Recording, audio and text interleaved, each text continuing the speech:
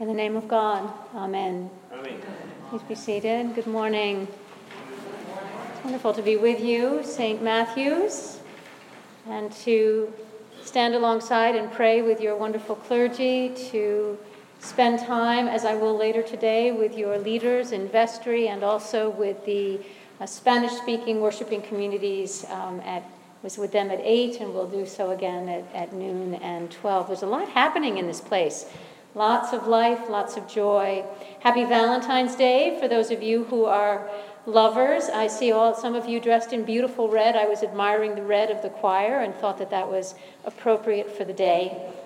And of course, we are all lovers of God, and God is our beloved. And you may remember those words that Jesus heard right before he went into the wilderness.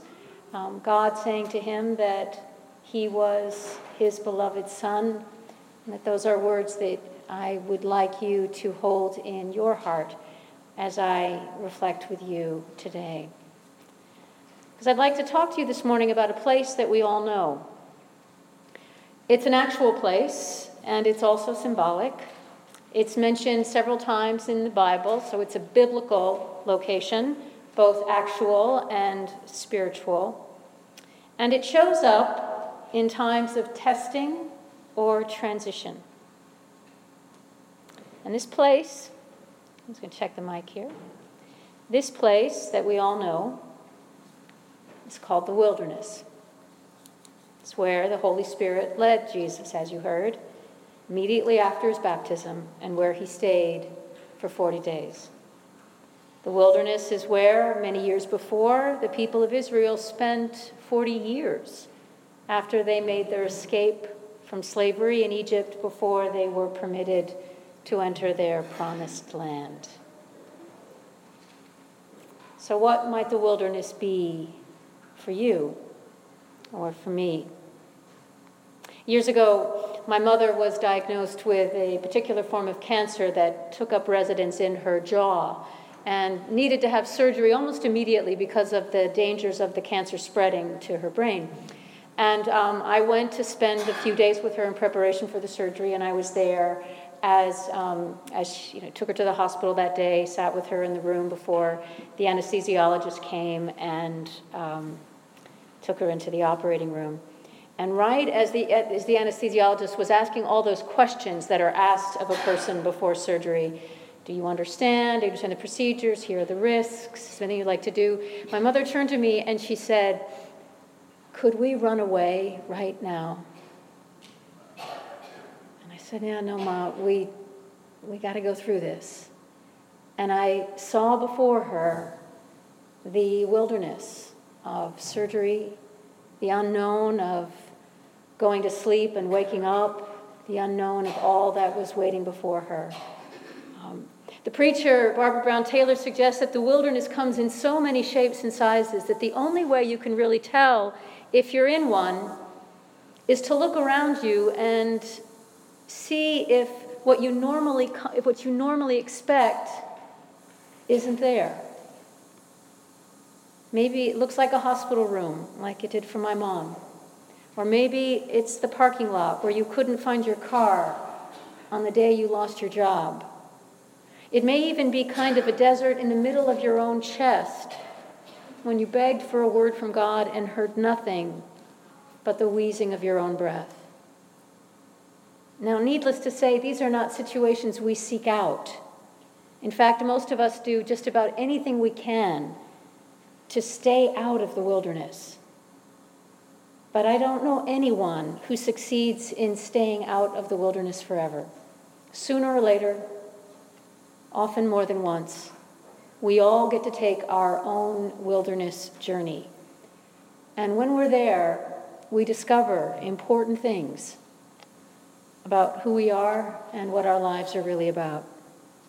Remember that the wilderness is where Jesus went to learn something about what it meant for him to be Jesus. So what are the characteristics of a wilderness? It's not a lavish place. Wilderness living is lean. You learn what it feels like to stop eating even when you're still hungry. You carry only what you can on your back. You forage for extras when circumstances allow. You remember how the book of Exodus describes the Israelites wandering through the wilderness. And there's a lot of wandering involved, casting about, not knowing what's up ahead. Also, in that story of the Israelites, you may remember how when they complained that they were hungry, God sent them, do you remember? Manna, this bland, sticky grain that fell to the ground each morning. The day before the Sabbath, they could gather enough for 2 days, but otherwise they could only gather enough for one, and if they tried to gather up more, it would rot in their presence. And so the lesson was clear enough. In the wilderness, you learn to count on your daily bread from God. No more, no less. And it isn't banquet fare, but it's enough to keep you alive.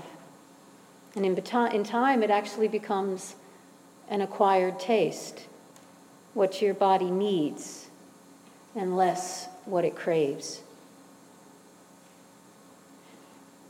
And there's also a cleansing that's part of a wilderness experience, which is the work of clearing out or removing, shedding patterns or ways of being yourself that no longer suit you anymore. And so if you find yourself with an urge to clean out all your closets and throw things away, chances are good, you are in a wilderness. Now, some things are harder to let go of than others, and some ways of being die harder than others. It took the ancient Israelites a generation to learn how not to be slaves anymore. And Jesus himself needed time, 40 days, to do the inner work required of him, facing the demons that were inside him before he could face them externally later on. So, as you know, we are now officially in the season of wilderness. The church gives us 40 days, patterned on the 40 days of Jesus' wilderness time, simply to reflect on what it means to live in wilderness. And if by chance there's a wilderness in your life right now, let me say just a few things to you. You're not being punished.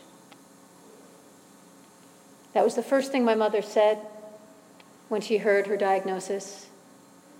Am I being punished? Did I do something wrong? Because it feels like that, doesn't it?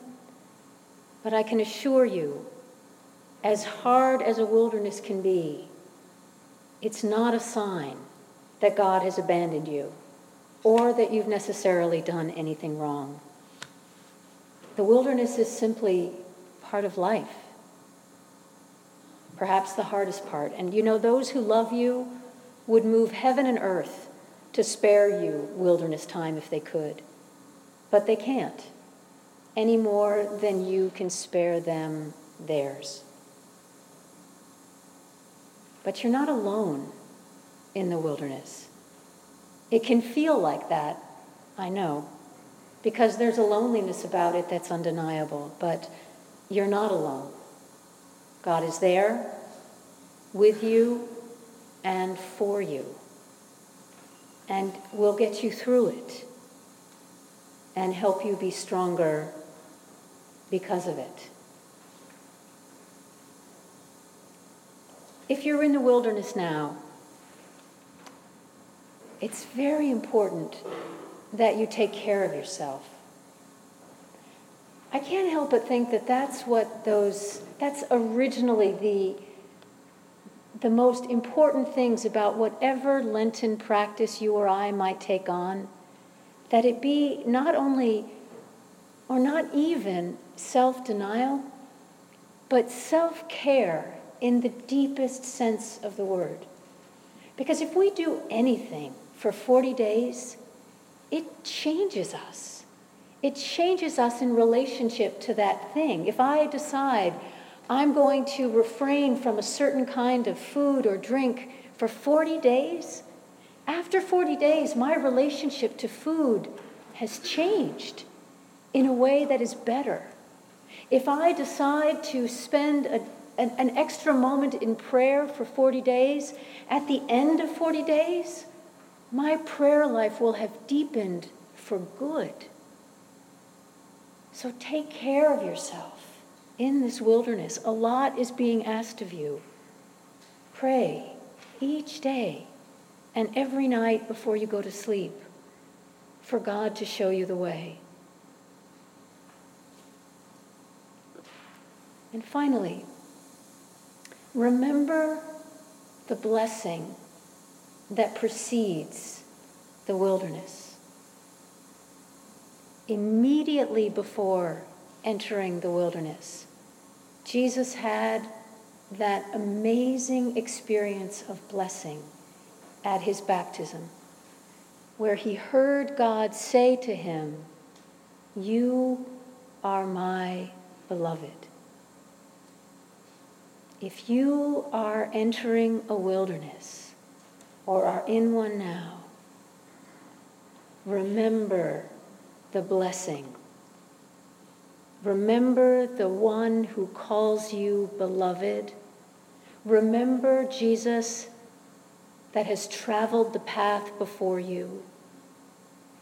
The blessing will not necessarily spare you or me from danger or fear or hunger or thirst. But on the path, there will be help and there will be rest. And as you look in the mirror, as you walk through the day, as you wait to get through, hear God's word to you. You are my beloved. There is life, new life for you on the other side, and I will see you through.